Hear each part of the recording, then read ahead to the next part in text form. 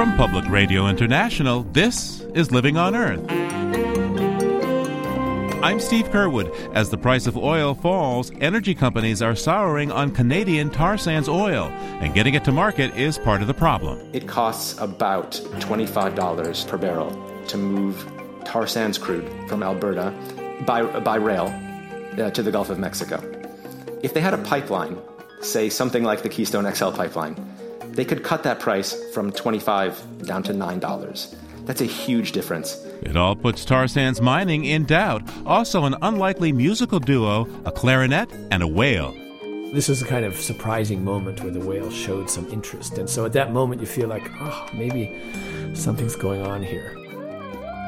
Maybe there's a sense of getting through to another species through music.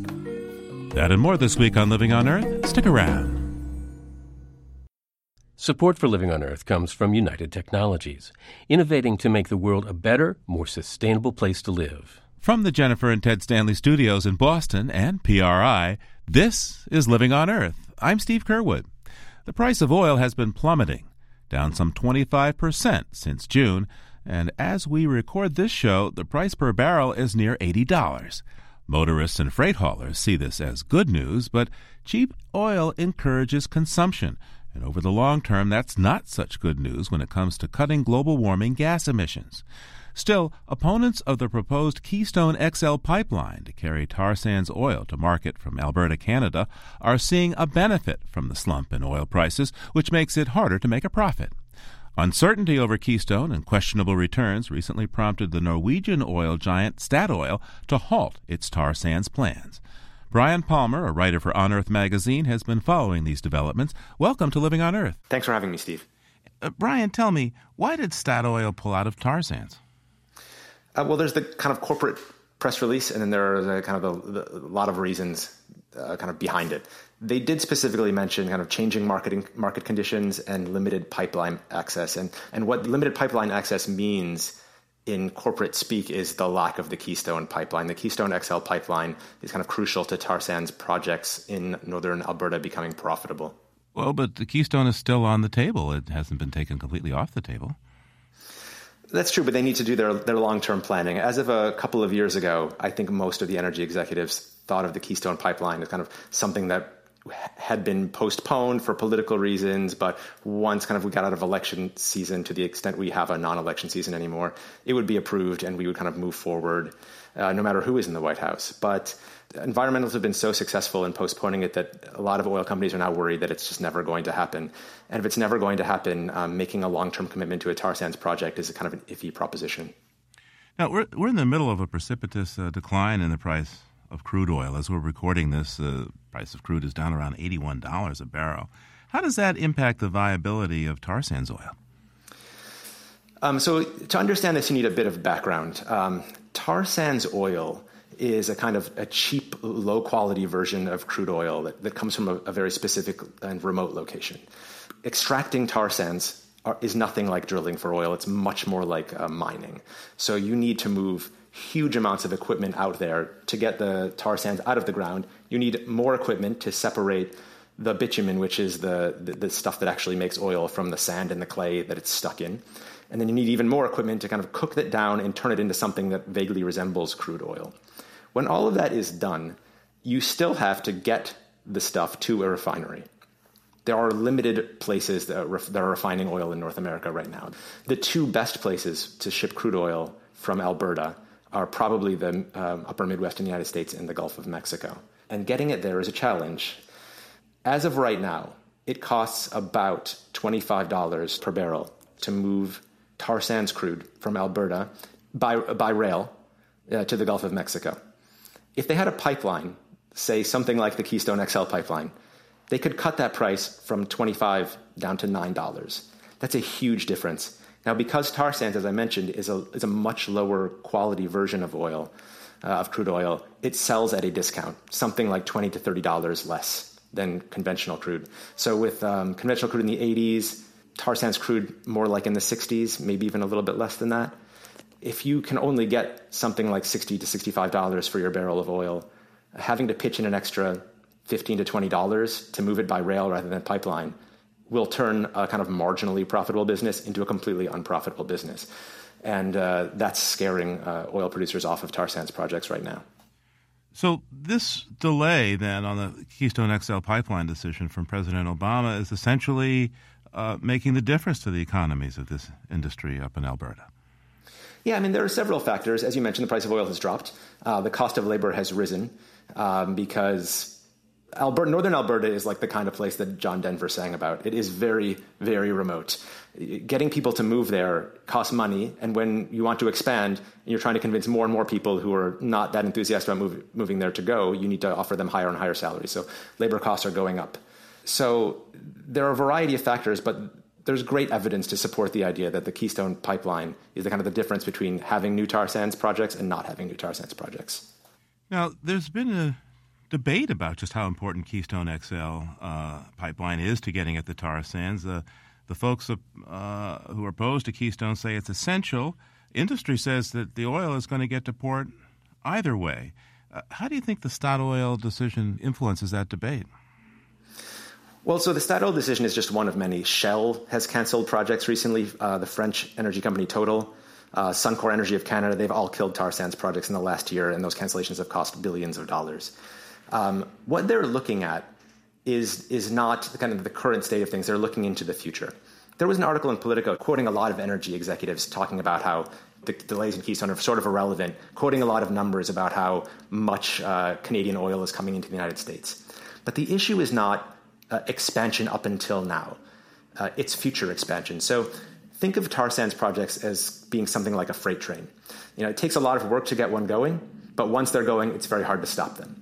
Once you've put, tens of millions, hundreds of millions of dollars into starting a tar sands mine, you're not going to shut it down because you've already put the money in. The problem is building new mines. If you're going to invest lots and lots of money and you're an oil executive and you want to invest in a project that's going to take 30 years, but you have no reason to believe it's ever going to become profitable because you don't have a pipeline, that's going to scare you off, and you're going to have a hard time convincing your shareholders that's a good idea. So these other kind of alternatives, rail is a terrible alternative. They want to expand another pipeline called the Alberta Clipper. That's encountering resistance. That's going nowhere. They just don't have a lot of options right now. They barely have enough to handle the tar sand oil they have. And the idea of expanding the industry it seems like a complete non-starter right now. So looks like the Harper government is pushing to convert an existing gas pipeline that goes east across nearly every province in Canada to take oil from Alberta, to take that tar sands oil to refineries. What do you make of that? So the Energy East pipeline is sort of the Canadian version of Keystone XL, and it's getting the same reaction in Canada that Keystone XL got in the United States. Once it became a serious issue, lots of Canadian environmental groups started raising a fuss about it for good reason. Yeah, we saw that. The Montreal Gazette reported that some 2,000 people showed up in a town of 2,000 to protest the Energy East pipeline. Doesn't seem like it's terribly popular in Quebec, anyway. No, it's a pretty good turnout, I'd say. So, how concerned are the shareholders of these major companies that these delays are going to go on forever? That's a good question. I think that what the kind of flurry of articles we're seeing recently talking about how Keystone is no longer that important to oil companies is an indication of worry in the boardrooms. If you own stock in an oil company that invests in tar sands and has an existing project, and you see all these cancellations, you're starting to think, why are we so heavily invested in tar sands when no one else wants to get into this business? And so I think what may be going on with a lot of these new articles and energy executives kind of confidently talking about new pipeline access like Energy East or Alberta Clipper or other pipelines, that what's going on is that's a message they're sending to their shareholders saying, don't worry, there's going to be pipeline access. We're not throwing money down into a pit, quite literally. This is going to work out in the end. You just have to stick with us through this, and we'll make sure everything is okay. And they are speaking the truth? Only time will tell. It doesn't look good right now if things continue as they are. Brian Palmer is a writer for On Earth magazine, publication of the Natural Resources Defense Council. Brian, thanks so much for taking the time with me today. Thanks for having me, Steve. The states of Arizona, Utah, New Mexico, and Colorado come together at Four Corners, and that is where NASA says there's a huge spike in emissions of the powerful greenhouse gas, methane. NASA and University of Michigan scientists analyzed satellite data from 2003 to 2009, and a map of their results shows a bright red spot at the Four Corners, which is most likely related to coal bed methane extraction there, as it predates the boom in shale gas fracking. The satellite methane numbers are much higher than EPA estimates that rely on data from towers and airplanes. Christian Frankenberg is a research scientist at NASA's Jet Propulsion Laboratory in Pasadena and a co-author of the new study, which was published in Geophysical Research Letters. Christian Frankenberg, welcome to Living on Earth. Thank you for having me here. So to start, how did you gather this data? We collected it from a European satellite called Skiamaki. In the paper, we looked at data from 2003 to 2009. Now, what's the technology that the satellite uses to detect methane? It uses a technique called absorption spectroscopy. We are recording spectra for methane around the 1.6 micron spectral range, which is not in the visible anymore, so the human eye can't see it. Skiamaki records about more than 8,000 spectral points. So if you imagine your eye is basically only seeing 3 different colors, the satellite is recording more than 8,000 different colors. And with that fine spectral resolution, we can detect basically fingerprints of atmospheric trace gases in the atmosphere. And we use these absorptions of methane to derive the methane quantities that we have in the field of view of the satellite. What do you suspect is the source of this methane hotspot that's observed there in the Four Corners area of the U.S.? So in principle, we can only observe the effect of emissions. We can't really, with 100% certainty, talk about the source itself. But this is a region where coal bed methane extraction is really big. It's one of the biggest extraction areas in the U.S., and this is the most likely source, I would say, right now. So your study looks at the satellite data from 2003 to 2009, but fracking, which people are very concerned about now for methane leaks, has gone through a significant boom in the last few years. What does your data say since then? We only looked particularly at this Four Corners site, and we observe the enhancements already starting in 2003. And at that time, there was no considerable fracking activity in this area. It's an established technique in the Four Corners area to extract the coal bed methane, and I think it started already in the 90s. So, our main message is that we should not only focus on the new techniques like fracking, but keep the whole energy sector in view and not forget about those that already emit since a long time, but they just get swept under the carpet now because all the focus is on fracking. Now, the data that you observed, what percentage of methane emissions in the U.S. does this hotspot represent? In the paper, we compared it against the U.S. total estimate for natural gas emissions, which are around 7 teragrams. And of this, the 0.59 teragrams that we observed would be almost 10% of it. So what's the value of locating this methane hotspot through remote sensing? How does it help us find and fix the source?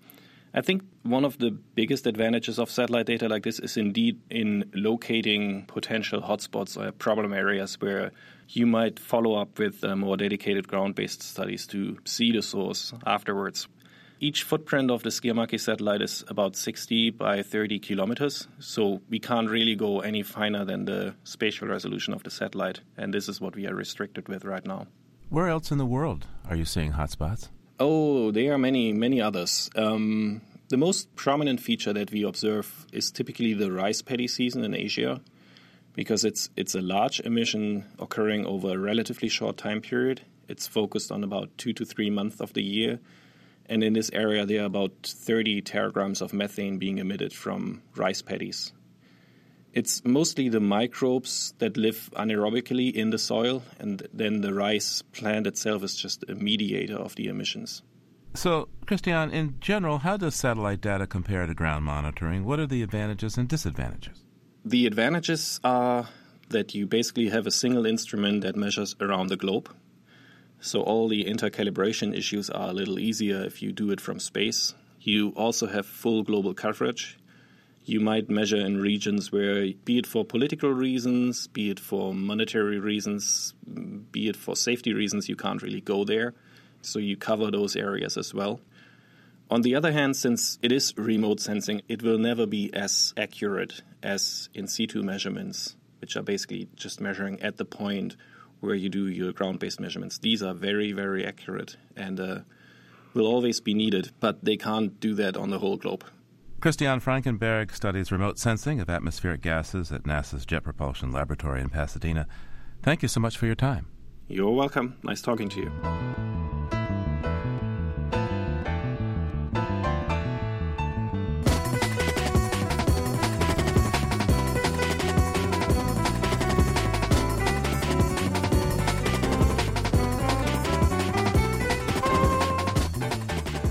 Coming up, politics and power plant emissions in Pennsylvania. That's just ahead. Stay tuned to Living on Earth. It's Living on Earth. I'm Steve Kerwood. For more than a decade, a group of northeastern states has conducted a cap-and-trade program for power plant emissions known as RGGI, the Regional Greenhouse Gas Initiative, that's said to have saved billions of dollars and slashed millions of tons of CO2 emissions. Now, as power plant operators across America consider new rules expected from the EPA next year, states including Pennsylvania are thinking about joining RGGI. But that decision likely depends on the November election, with incumbent Republican Tom Corbett and Democratic contender Tom Wolf on opposing sides. Julie Grant of the public radio program The Allegheny Front has the story. Under President Obama's Clean Power Plan, Pennsylvania would have to cut its carbon dioxide emissions more than 30% by 2030. If Democratic candidate Tom Wolf is elected governor, he says he would join the Regional Greenhouse Gas Initiative, also known as RGGI. I want to be part of any compact that's trying to make our air cleaner, and I think RGGI tries to do that. RGGI is an agreement between 9 northeastern states to voluntarily reduce the amount of carbon dioxide coming from electricity generation through a cap-and-trade type program. Adam Garber is with the advocacy group Penn Environment. He says Pennsylvania could use RGGI as a way to meet the EPA mandates. By joining an existing framework, it's going to be easier for Pennsylvania to show that it's meeting these standards. Garber says Pennsylvanians are ready for this kind of action, as witnessed at the recent UN Climate Summit. And I think after you see 400,000 people march in New York City, including thousands of Pennsylvanians, it's very clear what people in the state want, which is a world not threatened by climate change, a world where we're getting more energy from renewables like solar and wind.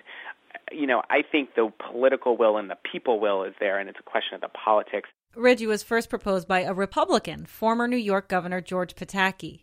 New York, Vermont, Connecticut, and others voluntarily agreed to cap the emissions of carbon dioxide coming from the electricity sector.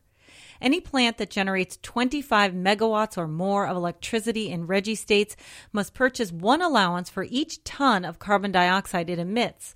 The allowances are sold at quarterly auctions. Proceeds go toward energy efficiency and clean energy programs and to lower consumers' energy bills in member states. But as the politics of climate change heated up, conservatives vilified cap-and-trade programs. In 2011, Republican New Jersey governor and possible presidential contender Chris Christie pulled his state out of RGGI. RGGI does nothing more than tax electricity, tax our citizens, tax our businesses, with no discernible or measurable impact upon our environment. So, we will withdraw from RGGI in an orderly fashion by year's end. Christie said New Jersey electricity generators were at a competitive disadvantage because Pennsylvania coal plants didn't have to pay for RGGI's carbon allowances. But in the 3 years since, environmentalists say exiting RGGI cost New Jersey $114 million for clean energy projects. RGGI says proceeds in 2012, the latest available numbers for all its members combined, were expected to return more than $2 billion to ratepayer bills, while offsetting 8 million tons of carbon dioxide. But Governor Corbett's energy executive, Patrick Henderson, says Pennsylvania is in a whole different ballgame. The state has many more coal-fired power plants, produces much more power, and emits more carbon dioxide than the current RGGI states. Pennsylvania, compared to those states, is an absolute anomaly. Several of those states don't even have a single coal-fired power plant at all. Pennsylvania, on the other hand, is one of the nation's top energy producers and exporters of electricity to other states. That's why the EPA's plan to cut carbon emissions has Pennsylvania's coal industry worried. Coal! Workers from coal plants and mines concerned about their jobs rallied in Pittsburgh last month to stop what they call the war on coal. Coal! Henderson says the new federal regulations might force some coal plants to close. He He says the RGGI standards are even tougher than the federal rules, and joining could overburden Pennsylvania's coal plants. But Democrat Tom Wolf says Pennsylvania could negotiate a fair deal with RGGI. It's basically exercising leadership, yeah. The proposed federal rules require each state to have a final plan in place in 2017.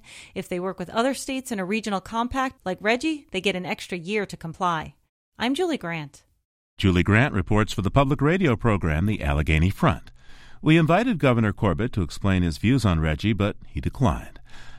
And now we turn to our guide to the world beyond the headlines, Peter Dykstra.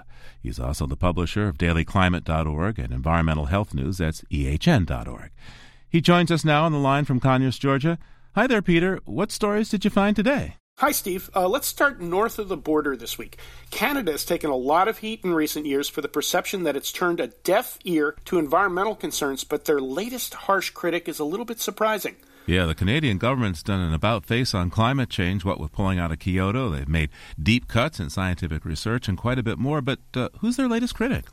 The Canadian government's latest critic would be the Canadian government, Steve. There's a scathing report from the Commissioner of the Environment and Sustainable Development. She doesn't run the Environment Ministry, but serves as a watchdog. And she says that Canada's well on its way to failing to meet its promises for fighting climate change, reducing emissions, protecting the melting Arctic, and for monitoring at its controversial tar sands projects. And earlier in the show, we reported that some corporations are pulling out of the tar sands, but an internal government spanking too? This scathing report, does it have any teeth, or can the Canadian Prime Minister Stephen Harper just brush it off? Well, the Environment Ministry is required to respond to this scathing report, and the commissioner who wrote said scathing report answers to Parliament, not the Prime Minister. The contents of the report might make for some debating points, but not necessarily big changes. So what else do you have for us this week? I have a tale of two economic analyses. Like most of the West, the snowpack and rainfall in Colorado has been a little funky for the past few years, and water's a big deal for the state's economy, including everyone from ranchers to rafters. And agriculture wants to take water out of the rivers, tourism wants to leave it in, and the state's new water plan took the first step of putting an actual price tag on Colorado's river economy, so at least they know how much money they're fighting over, and that amount is $9 billion. Yeah, you're talking literally about a lot of cash flow. Right, but not nearly as much as in the Chesapeake Bay. A report from the Chesapeake Bay Foundation estimates that the proposed massive cleanup plan for the bay will cost about $5 to $6 billion a year, but the cleanup could yield as much as $129 billion a year in benefits like storm protection, increased seafood production, tourism, and cleaner water. That's certainly a familiar environmental theme. If you spend money wisely, you get a big payback. Time now for us to check out the environmental calendar. What did you bring us from the history calendar this week? Well, happy 75th birthday to the nylon stocking. In the early 20th century, the DuPont Company, one of the nation's oldest makers of gunpowder, diversified into the chemical giant we know today, and some of their biggest labs focused on developing synthetic fabrics. They called their big breakthrough back in 1935 Fabric 66 and immediately set out to deploy the secret weapon to replace silk stockings. At first they called it Kliss, K-L-I-S, which is silk spelled backwards. And then they hit upon the notion that these new stockings didn't run as often as silk stockings, so they called the fabric No Run, and that got corrupted into the word nylon.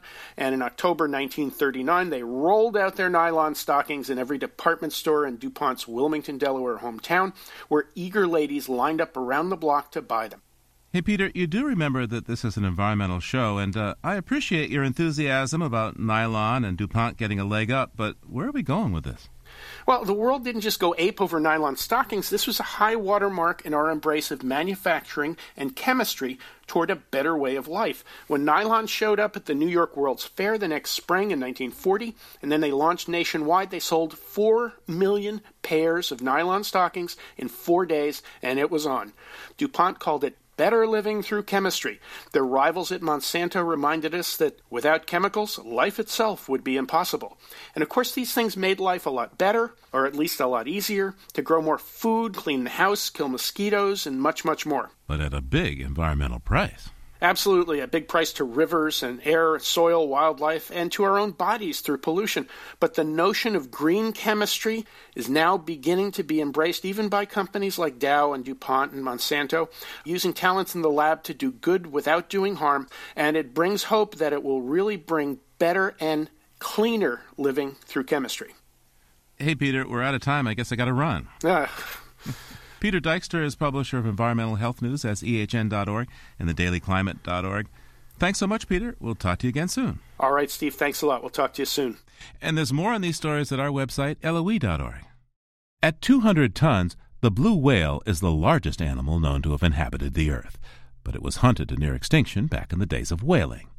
Thanks to a moratorium on whaling that began in the mid-'80s, the blues and other whales have been coming back, although very slowly. But the moratorium does allow whaling for the purposes of research, and in the name of science, the Japanese have killed thousands of whales in recent decades. Philip Clapham directs whale research at NOAA's National Marine Mammal Laboratory in Seattle. We called him to discuss Japan's whaling research program. Since the moratorium, Japan has killed a large number of whales. It claims that's necessary research that's important for the management of whaling. Many of us believe it is simply a convenient way around the moratorium. So what exactly are the research whaling programs that Japan has? You say they have killed thousands of whales under this program. Since 1987, they've killed more than 14,000 whales under this program. And the program actually exists in two places, in the Antarctic. And there's a parallel program in the North Pacific. There is really very little the Japanese are doing that is of direct relevance to the management of whales. And even if it is, nowadays there are so many non-lethal techniques which are as good or in many cases better than the technique of killing a whale to study it. What types of whales are being taken? Primarily, it's a small whale called the minke whale, which is the smallest of the so-called large whales. There are also, in the North Pacific mostly, some other whales being taken, sperm whales, a few sperm whales, Brutus whales, sei whales, which are much bigger whales. Now, as I understand it, the International Court of Justice recently made a finding about Japan's research whaling programs that would require Japan to stop that. Well, yes and no. The ICJ decision was very interesting. It happened in March this year, and Australia actually and New Zealand took Japan to the Court of Justice. And they claimed that the scientific whaling that Japan was doing was actually not for the purposes of scientific research. So what the court did was to look at a number of factors, the scale of the Japanese catch in the Antarctic, the way that they calculated the sample sizes, the number of animals they'd actually killed relative to the sample size, what the time frame and the publication record was, and how well they had coordinated with other research programs. And the court, after looking at all this, came out and said that actually, no, it wasn't for the purposes of scientific research, and therefore Japan had violated that Article 8 of the Convention. So what the court then did was to say, you must basically cancel and revoke any permits for this particular program, which was in the Antarctic, and not issue any more. It didn't, however, affect the North Pacific program. And many people at the time were very optimistic about this. They thought that this would be a way for Japan to cancel its Antarctic whaling operation finally, and maybe it would actually extend to the North Pacific. But as we've seen in subsequent months, none of that has happened. So Japan is still in the Antarctic and in the North Pacific? Yeah, they continue the North Pacific program this summer, albeit with a somewhat smaller catch, and they've announced their intention to submit a new proposal to the Whaling Commission, and no matter what criticism they get of that proposal, they will say that it is in keeping with the ICJ judgment, and they'll go ahead and start whaling again, starting in late 2015 back in the Antarctic. Why do the Japanese take so many whales and then use so little of it? I gather there's quite a bit in cold storage at this point. Yeah, it's a complicated question. So it's a question actually really at a couple of levels. So the research in Japan is conducted by a sort of quasi-governmental organization called the Institute of Cetacean Research in Tokyo, or ICR. And ICR is funded by government subsidies and also by the sale of the meat in Japanese markets. So there is a very strong incentive to continue whaling because essentially if whaling stops, then that institution goes out of business. There's also the larger issue of The Japanese regard whaling as really a slippery slope. If they give in on whaling, then perhaps they're going to have to give in on other fisheries issues too. And fish, as you know, is a major part of Japanese culture. Japan is a huge consumer of seafood. And so I think they're really concerned that if they give in on whaling, then bluefin tuna or something else that they depend upon may be next. Now, in terms of fishing, some Japanese folks say that, look, you need to limit the number of whales because they eat fish, and, of course, we want to have fish. What does your research tell you? It's really a ridiculous argument. I mean, first of all, many of the big whales don't eat fish at all. In fact, the largest biomass of the world's baleen whales live in the southern hemisphere, and they consume primarily krill there. You know, you need to consider that the size of many whale populations today are at a small fraction of what their levels were in pre-whaling times when commercial fish populations were considerably larger and much healthier than they are today. There's a lot of other issues in this as well. You know, human overfishing clearly is the cause of the precipitous decline of commercial fish stocks worldwide. It isn't really whales. And in fact, there's been some recent studies that have suggested that, to put it bluntly, through defecation, whales contribute really invaluable nutrients in large quantities to the marine environment, and in doing so, stimulate primary production, which is the base of the whole food chain. Phil, before you go, bring us up to date on just how the whales are doing around the planet. Well, it depends on which species you're talking about. Actually, I'm happy to say that many whales are doing very well. In the 20th century, when industrial whaling really kicked into gear, 2 million whales were killed in just the southern hemisphere alone, most of those in the Antarctic, and there were several 100,000 were killed in the northern hemisphere also. And we reduced populations of whales in some cases to well below 1% of what their original pre-whaling numbers were. There were 369,000 blue whales killed in the 20th century. Today, there are probably a couple of thousand left in the Antarctic, so less than 1% of the original. There were actually almost 750,000 fin whales killed. But fortunately, many of those species are coming back now. Humpback whales, for example, they have come back remarkably well in most places. There are an estimated 20,000 in the North Pacific right now, probably around 10 to 15,000 in the North Atlantic. And they seem to be doing very well without human interference. They're very resilient. Philip Clapham directs whale research for the National Marine Mammal Laboratory of NOAA in Seattle. Thank you so much, sir. Thank you for having me.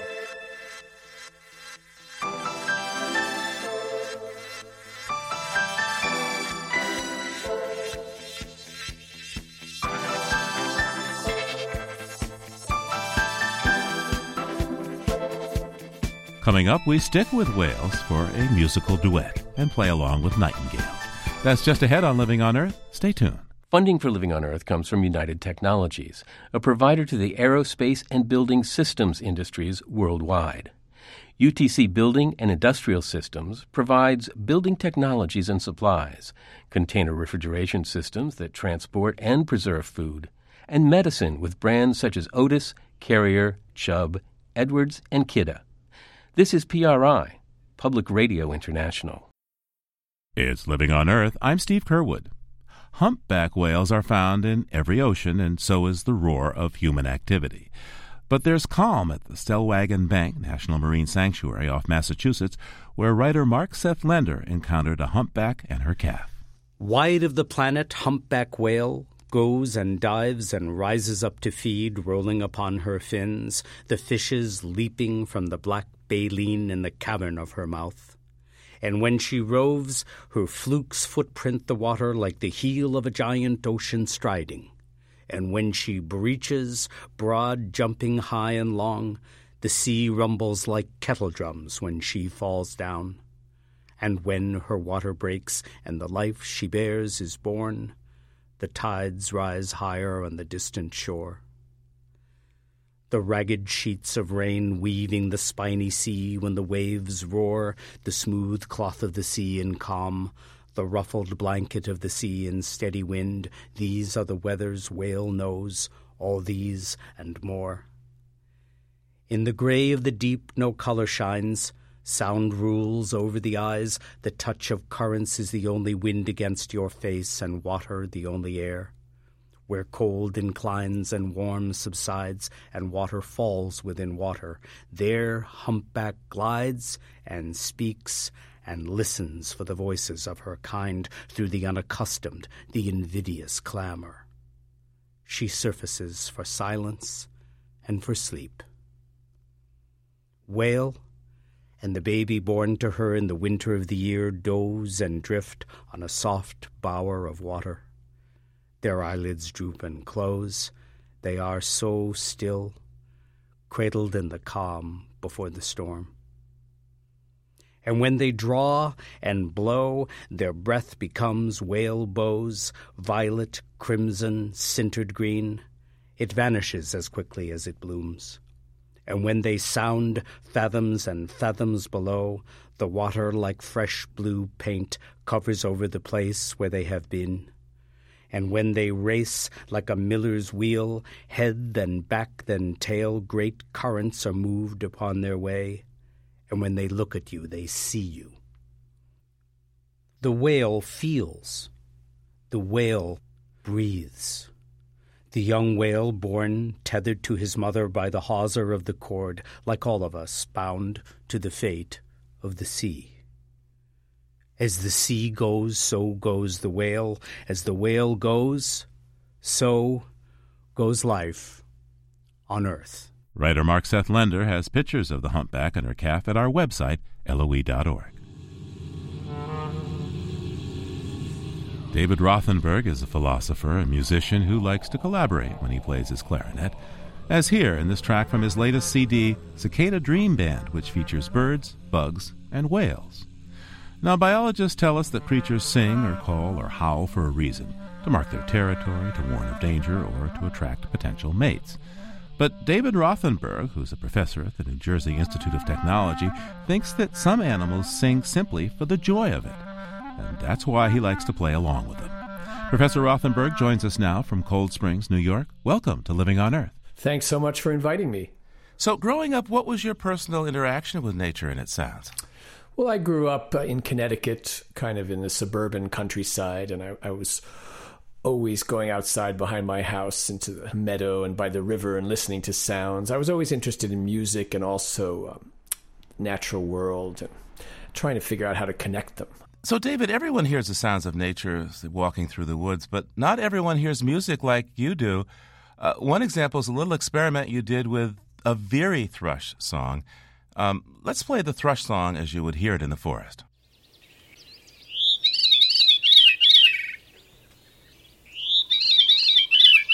And then you took that song and slowed it way down.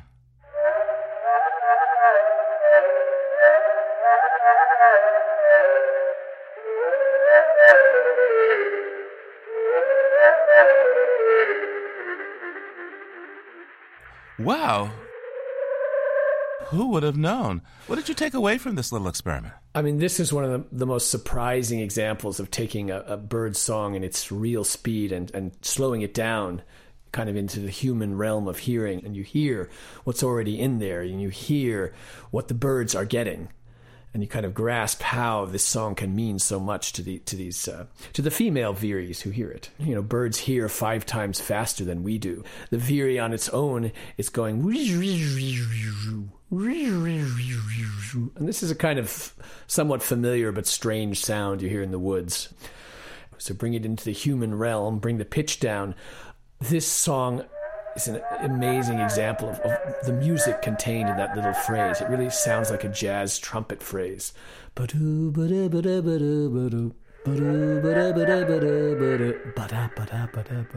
It's got all the qualities of a good jazz phrase. It's got not only a form and structure, but a real quality of performance and emotion and verve to it somehow. Like, you know, if you were playing that in a lesson with your teacher, they'd say, yeah, you've got it. You've got it figured out. Uh-huh. You know, I always thought that John Coltrane got his riffs from the wood thrush. What did he say to that? He probably did. Now, you have a new record out. It's called the Cicada Dream Band, and there's sounds from cicadas, crickets, whales, but you also have some other musicians on this.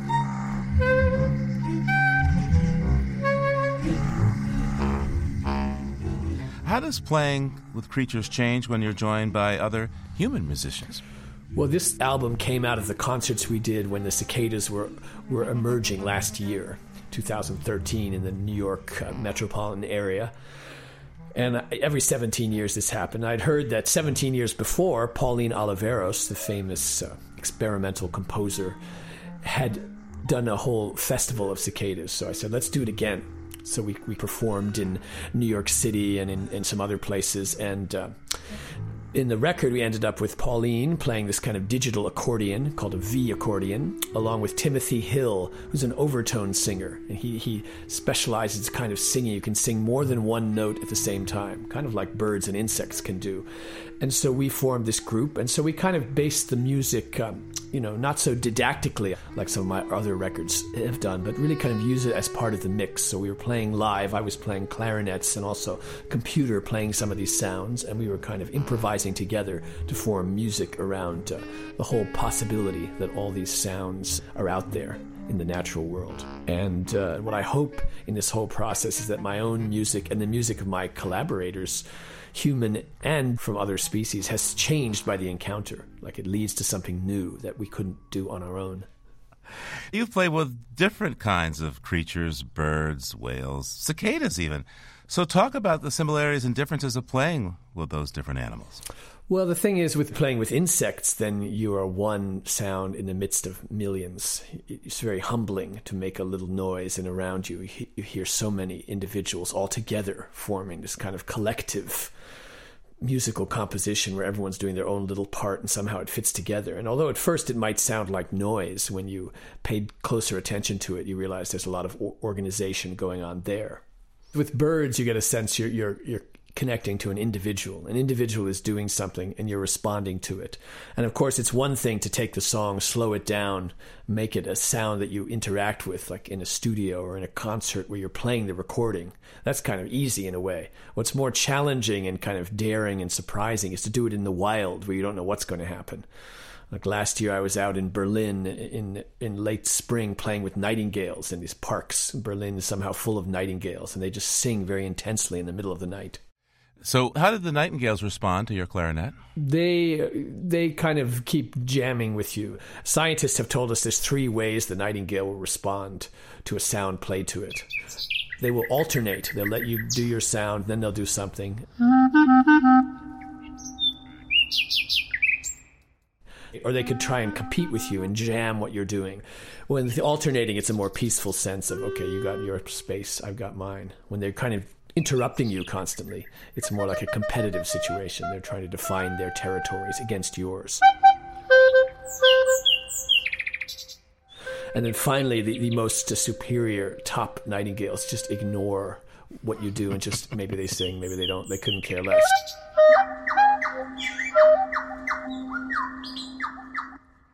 This is similar to, say, human jazz musicians. These 3 types of musicians you will easily meet on stage. Any jazz musician would confirm that. Well, maybe the jammers are trying to teach you how to play the clarinet a little better.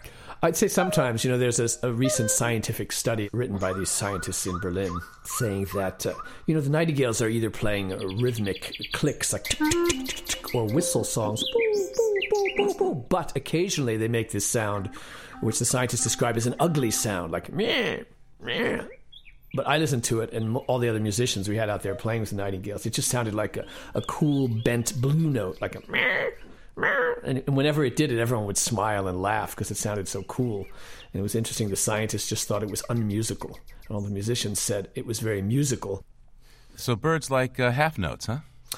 They like blue notes, like in between the major and minor, like we all do. These in-between things you can't quite define. And just like the Veery song has this swinging bluesy quality. Ba-da, ba-da, ba-da, ba-da. It's a surprising ending, but it's just the perfect ending. And, every animal that sings is really a world in itself. They all have their own aesthetic sense, something Charles Darwin talked about.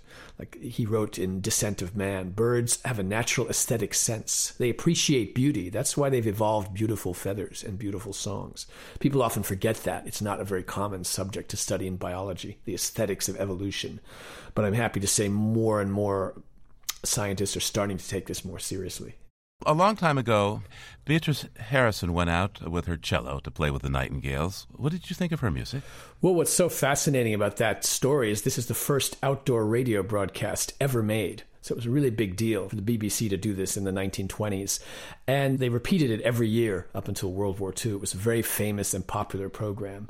And she was confirming just what I was saying, that you can play any sound, the nightingales will join in. Let's listen to a little bit of Beatrice Harrison.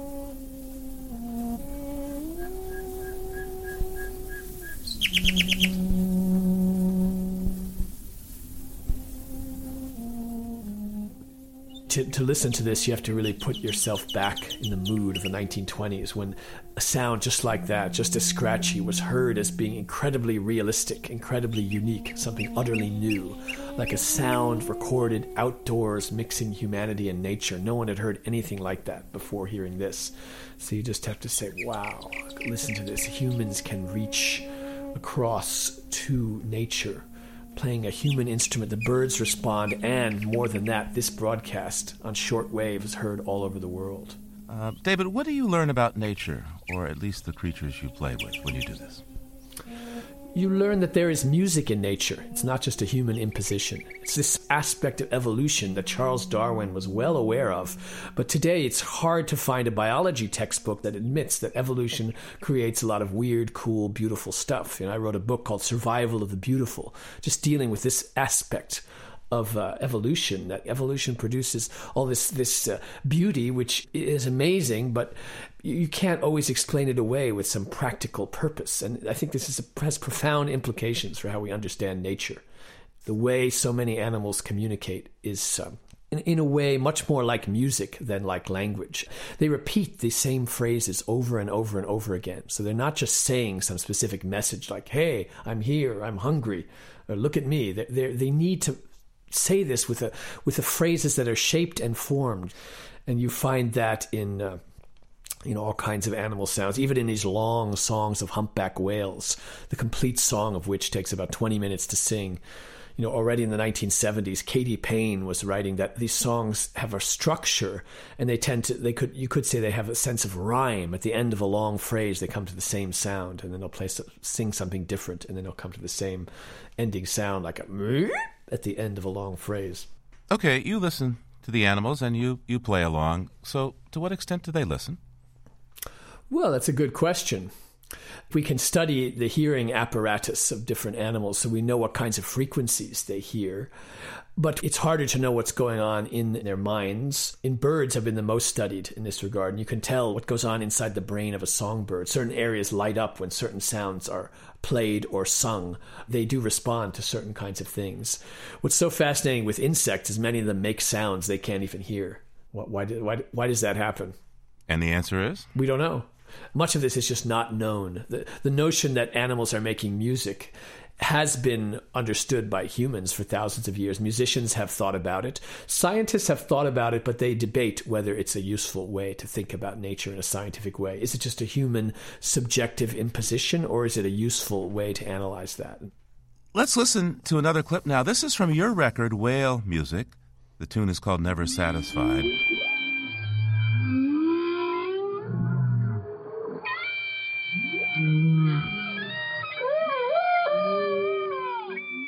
What was it like playing with the whales? Where were you? When was it? How long did it go on?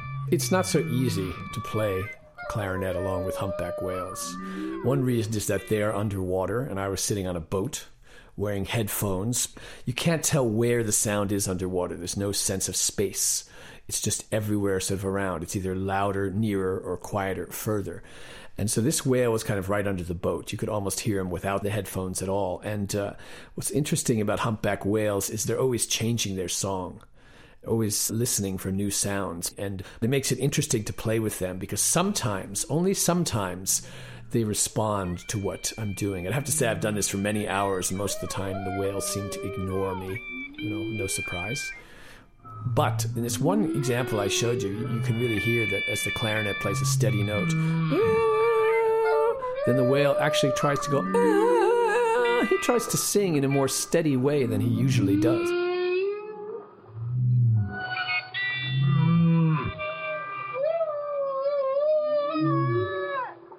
Whales don't usually sing horizontal, steady sounds. They're usually more going, whoop, ew. They go up and down like that. And so this is a kind of surprising moment where the whale showed some interest. And so at that moment you feel like, oh, maybe something's going on here. Maybe there's a sense of getting through to another species through music. David Rothenberg is a musician, author, and professor of music and philosophy at the New Jersey Institute of Technology. Thanks so much, Professor, for taking this time. Thanks a lot.